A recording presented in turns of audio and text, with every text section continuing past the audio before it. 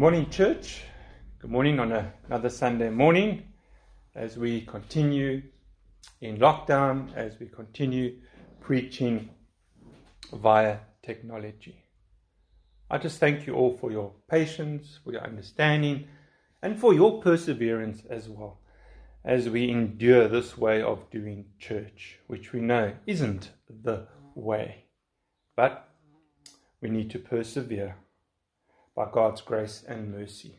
So let's continue to gather together. Let's continue to meet and let's continue to sit under the Word of God and let it grow us, mature us, but also encourage our hearts as I preach from the sacred scriptures, which are God-breathed. So I invite you all now to turn with me to Matthew chapter 7, verse 12.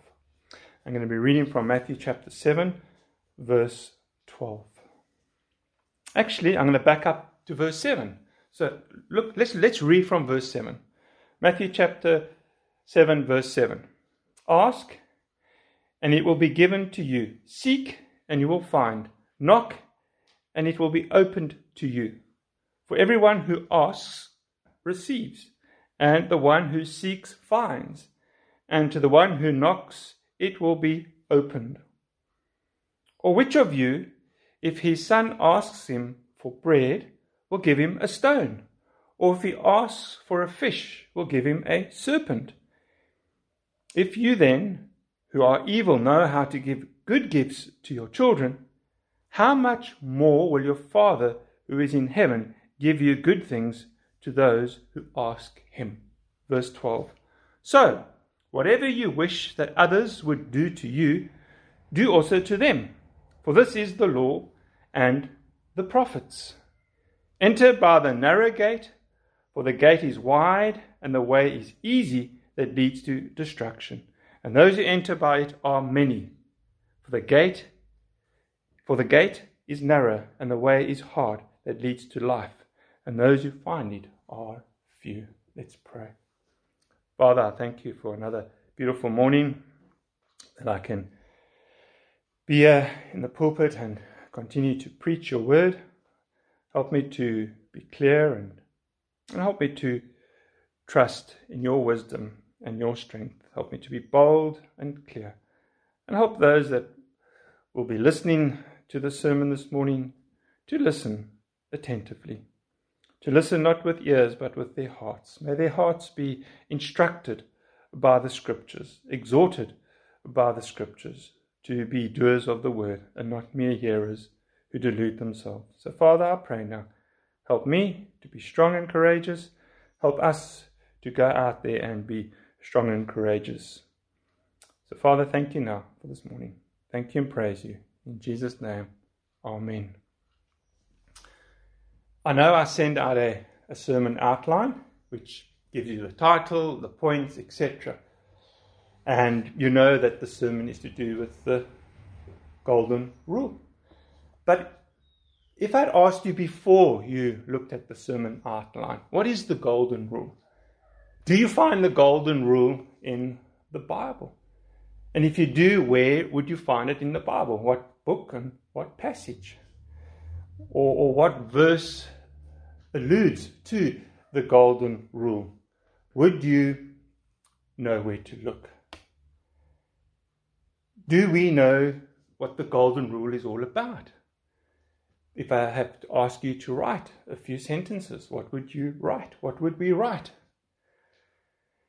And that's what we're going to look at this morning. We're going to look at the golden rule to see what it really means to us. It's a great scripture verse found in Matthew chapter 7, verse 12. And that is known as the golden rule for life. But do we as Christians, do we understand it? Do we know what it means, the golden rule? Do we think it's the sum total of the Christian life? Do we think it's God's plan for salvation? What do we think when we hear the word golden rule? And why I say this, because it's probably the most misunderstood scripture verse in the Bible. People distort it. People isolate it. They take it out of context. This is what someone said. We should no more build our theology on the golden rule, that we should build our astronomy on twinkle, twinkle, little star. So, how are we coping during COVID-19? Which makes it a very good time for us to look at verse 12, chapter 7 of Matthew. Because there are a lot of people out there that are lonely, a lot of people out there that need encouragement. And yes, I know we can't go visit people, but we can phone people. We can WhatsApp people. We can do video calls. We can actually have coffee over a video call. How long will that take? 15, 20 minutes to socialize via online? I think of December, how lonely people are and how lonely people become. And yes, some people are lonely because of neglect, and some people choose to be lonely out of pettiness, out of jealousy, out of bitterness. They don't want to be with people because they've got problems with people. They expect people to treat them well all the time, and if they're not treated well, then they just push people aside. And they don't realize that they're actually part of the problem. They are people that don't really know how to love and care. And if we want someone to love us, then we need to love. If we want someone to invite us for coffee, then we need to learn to invite people for coffee. So it's important that we know how to treat people. I mean, because verse 12 of Matthew chapter 7 is all about relationships. And this is probably why our society, South Africa, our churches are in trouble, because no one knows how to treat each other anymore. No one knows how to actually sit down and have a decent conversation where it's done in love and truth, or done in a pleasant way without getting all heated up or irritated or frustrated. We have got so much to learn from this verse, and we ignore verse 12 of Matthew chapter 7. I mean, we look at our politicians. Look how they treat each other. Look how the police treat people that have done wrong. It just shows you that there is something wrong with our relationship skills between each other. But I'm also looking at each other in the church. And we in our own country, we can blame our politicians, we can blame our economy for the breakdown of society. But the truth is that it comes down to this: our relationship with each other. And it's important that we know this. I mean, children at school, you can say you have a problem teacher, you have problem children at school. You can say people don't treat me nicely, but the question is, how are you treating the teacher? How are you treating the pupils around you? You could be the problem, not them. So it's easy to always blame shift. And imagine if we had to put this teaching that Jesus teaches us in verse 12 of Matthew chapter 7. Imagine if we had to put this into practice. Not perfectly, but just put it into practice. How beautiful this world would be. It would be a better place. Not a perfect place. There are still people that just do as they please. But I'm quite sure if we took Matthew chapter 7, verse 12 seriously, we would have more love, peace, harmony in our churches and in our societies. Now, earlier on, I did say that Matthew chapter 7, verse 12 is probably the most misunderstood scripture verse in the Bible. And the one reason is, sadly, this verse is isolated from the whole section of Matthew chapter 5, 6, and 7, which is all about the Sermon on the Mount. So bear with me. We just need to put this into context and then we can go forward. So verse 12 of Matthew chapter 7 brings to the end of the Sermon on the Mount, especially when it says, "For this is the law and the prophets." It's like a closing bracket. But there's also an opening bracket. There's an opening bracket and a closing bracket. The closing bracket is verse 12 of Matthew chapter 7, and the opening bracket we find in verses 17 to 20 of Matthew chapter 5, which brings the opening to the Sermon on the Mount. Especially verse 17, Jesus said, "I did not come to abolish the law and the prophets, but to fulfill them." Therefore, we can say that Matthew chapter 5 verse 17 and Matthew chapter 7 verse 12 bracket the main body of the Sermon on the Mount. And this is telling us that Jesus is concerned with the way his people fulfill the law and the prophets. It's all about relationships. What's going on the Sermon on the Mount is all about relationships. And how are we supposed to fulfill the Sermon on the Mount? How are we supposed to do it? Well, Jesus did say in Matthew 5:20, Jesus said, "Our righteousness must exceed that of the scribes and the Pharisees, otherwise we will not enter into the kingdom of heaven." How is that done? Well, in Matthew chapter 23, verse 20, starting at verse 23. That's Matthew chapter 23, starting at verse 23. The whole chapter of 23 is about the woes to the scribes and the Pharisees. "Woe to you, scribes and Pharisees, hypocrites! For you tithe mint and dill and cumin, and have neglected the weightier matters of the law, justice and mercy and faithfulness." Now, to have justice and mercy and faithfulness, you need to be filled with God's love. I mean, he goes on to say that, "Woe to you, scribes and Pharisees, hypocrites," verse 25, "for you clean the outside of the cup and the plate, but inside they are full of greed and self-indulgence." Well, if you have love in your heart, there will be no greed, no self-indulgence. So what we really need is love. That's what someone said. Practicing the golden rule releases the love of God in our lives and enables us to help others, even those who want to hurt me.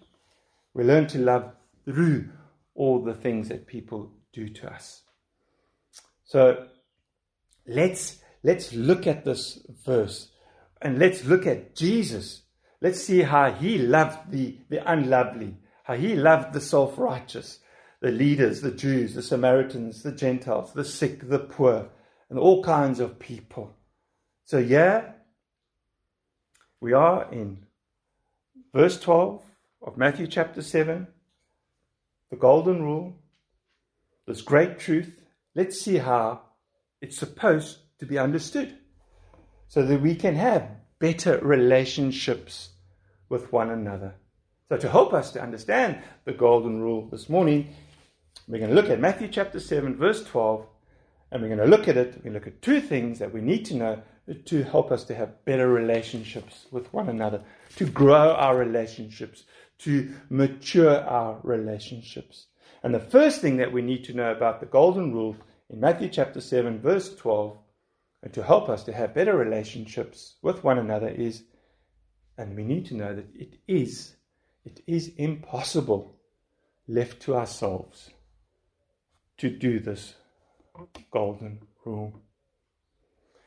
What I mean by that is we need something great inside us to help us. That means we need to be saved. Because how can an unbeliever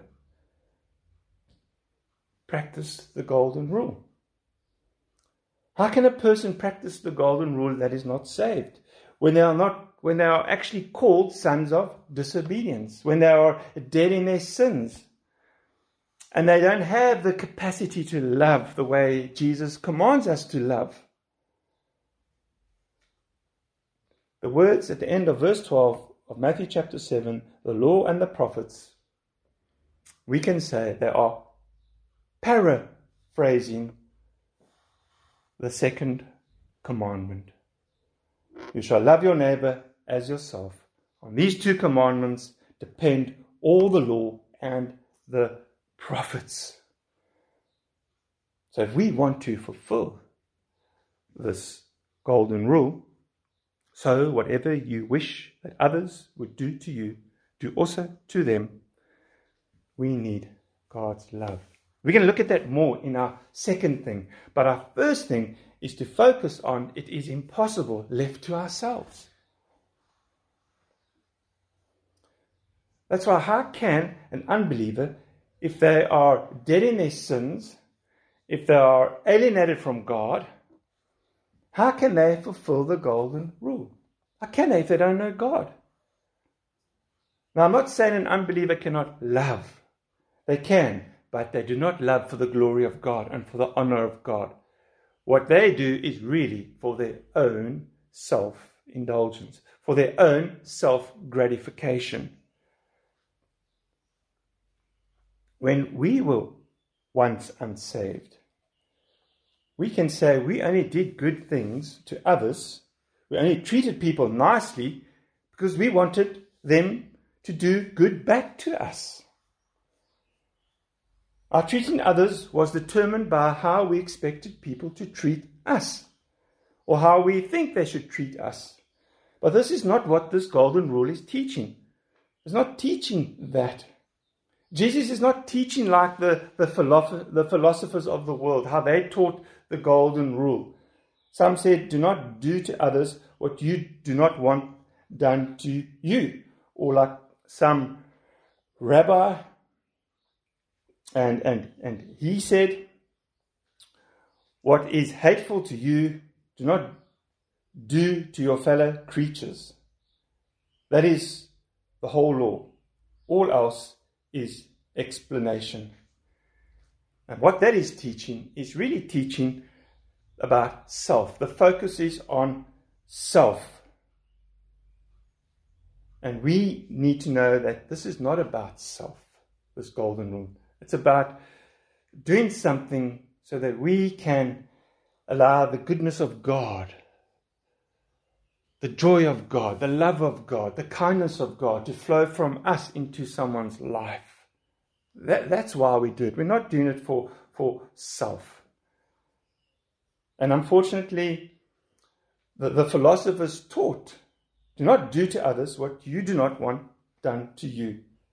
But Jesus makes it a positive obligation, a requirement to do it for the good of others, so that good can flow into their lives. Now you might be thinking, where does this golden rule, this name come from? Well, you can see if you've got an ESV Bible, the golden rule is written above verse 12, but that man put that there. The name golden rule apparently originated about 200 years after Jesus' ministry with a Roman emperor called Alexander Severus. And he wasn't a Christian. Okay? He was so impressed with Jesus' words, with verse 12, that he had them inscribed in gold on the walls in his home. Now we know it is so easy to have these walls, these words inscribed on the walls of our home. It's a lot easier having something put up, but actually when you've got to live it, it is so much harder. It's much less costly to write them in gold on our walls than to write them on our hearts. And this is why we cannot do this on our own. It is impossible left to ourselves to fulfill the golden rule. Because the focus is on self. Now think about it like this. The Easter weekend comes, Christmas comes, and we're not Christian, we're non-Christian. Think of how we would invite people in the past. We would only invite people, like maybe there's an auntie, and we know the auntie's wealthy. So we think, we know the Auntie June doesn't really care about us, but let's invite her for Easter. Because you know what? We're going to get something good from her.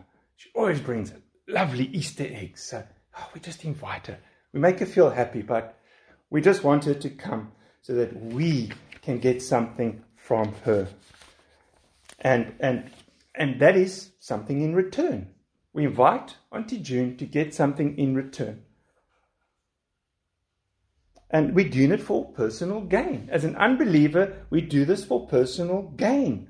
Not so much for the interest of really caring, loving that person, seeing how they are. As an unsaved person, we did not care how we treated people.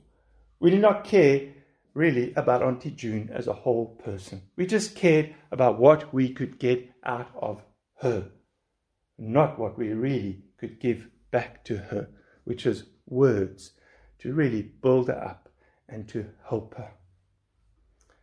And as non-Christians, like I said, we didn't really care how we treated people. We didn't really care if we called people fools, or if we got angry with people, or if we hated our enemies, or even if we judged people harshly. We didn't really care. We criticized people. We were not interested in helping the needy. We didn't really care. And yes, there were times when we did care, and there were times when we did do things with a good intent and ethically upright, but we didn't really do it honestly and sincerely and genuinely. Why? Because we did not have the love of Christ in us to do this for the glory of God. That's why it is impossible left to ourselves to do the golden rule. There are so many divorces out there, so many wars, so many conflicts, so many breakups, because our problem is that we are so preoccupied with self, we are so preoccupied with what we can get out of the relationship, and we're not really concerned about the person sitting on the other side. We don't really care. But we can understand that, because if we don't know God, why should we start with God? If we hate God and we are lovers of self and not of God, then we're not going to do things that bring glory and honor to God. Because we love ourselves. And we're only interested in ourselves. We're self-centered. We're self-focused. We just want to look after ourselves. And it's all because of sin and the fall. Our natural mind is enmity against God. There is none who seeks for God. All have turned aside together. They have become useless. There is none who does good. There is not even one. That's why we need God to save us. We need to be saved in Christ Jesus. And then will we only start treating people the way verse 12 of Matthew chapter 7 calls us.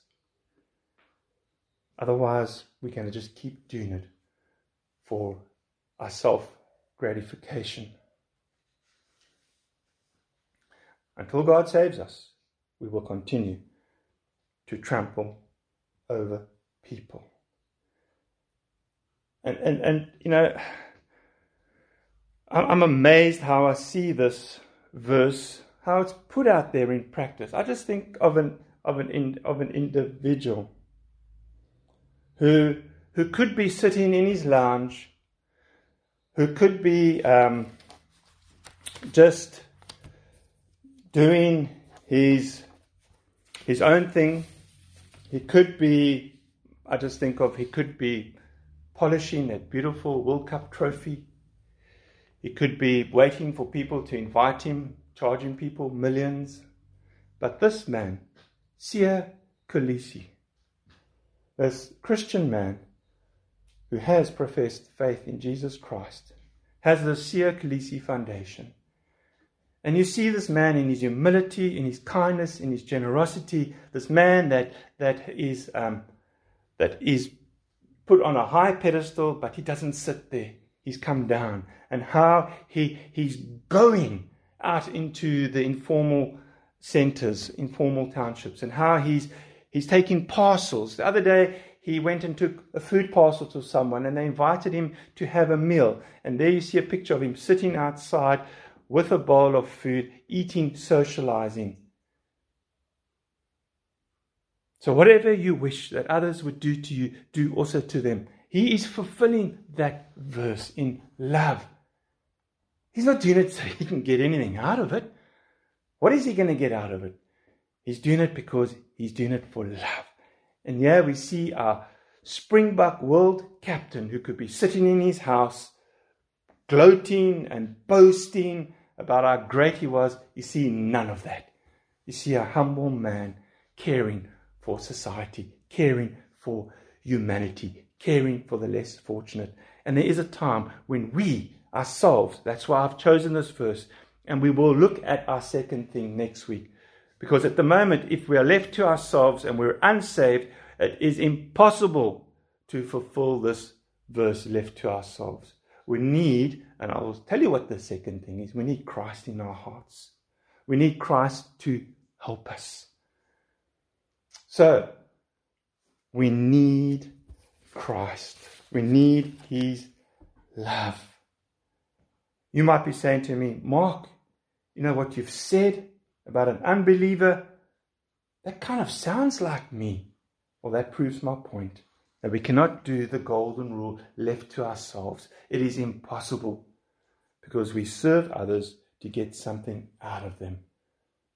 No, we must serve in order to give a word of encouragement as we help someone. So this first thing that we need to know about the golden rule in Matthew chapter 7 verse 12 to help us to have a better relationship with one another, which is, it is impossible to left to ourselves. Hopefully we will now understand the golden rule. Hopefully we will look to the cross. There we will embrace this truth that Jesus died on the cross to bring us to his Father and for his love to be poured out into our hearts, to knock our selfishness and our love for ourselves off the pedestal and put his love in our hearts through the work of the Holy Spirit, who also comes to indwell us, to knock us off our pedestal, and for us to do what Jesus said about his sacrificial death on the cross.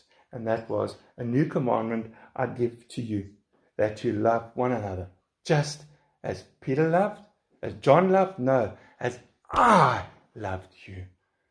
Jesus has set the example to follow.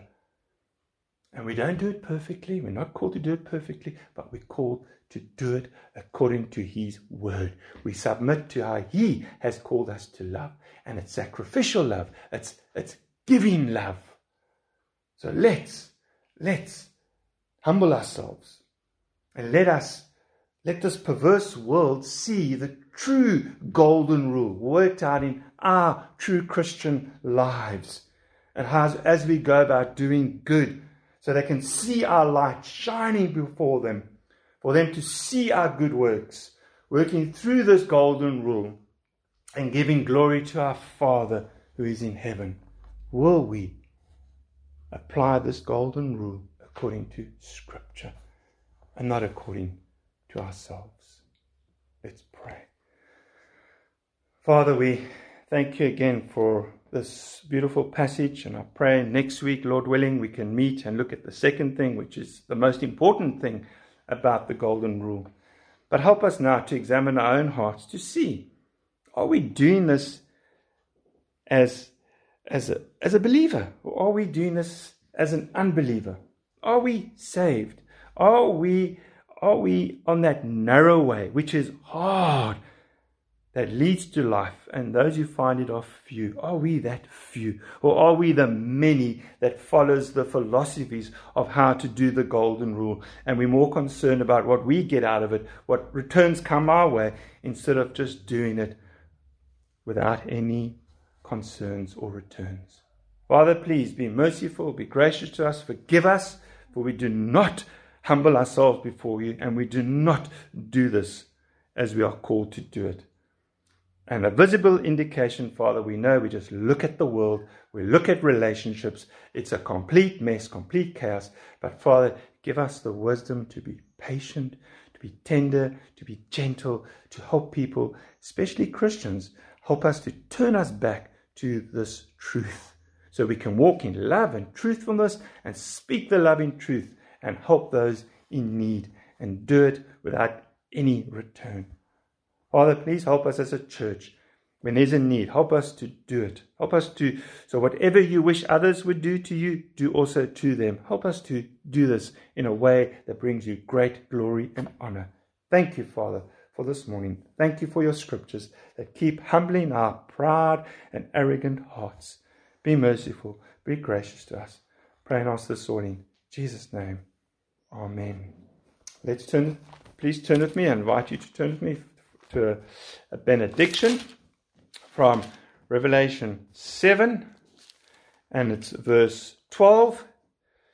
Blessing and glory and wisdom and thanksgiving and honor and power and might be to our God forever and ever. And God's people say, Amen.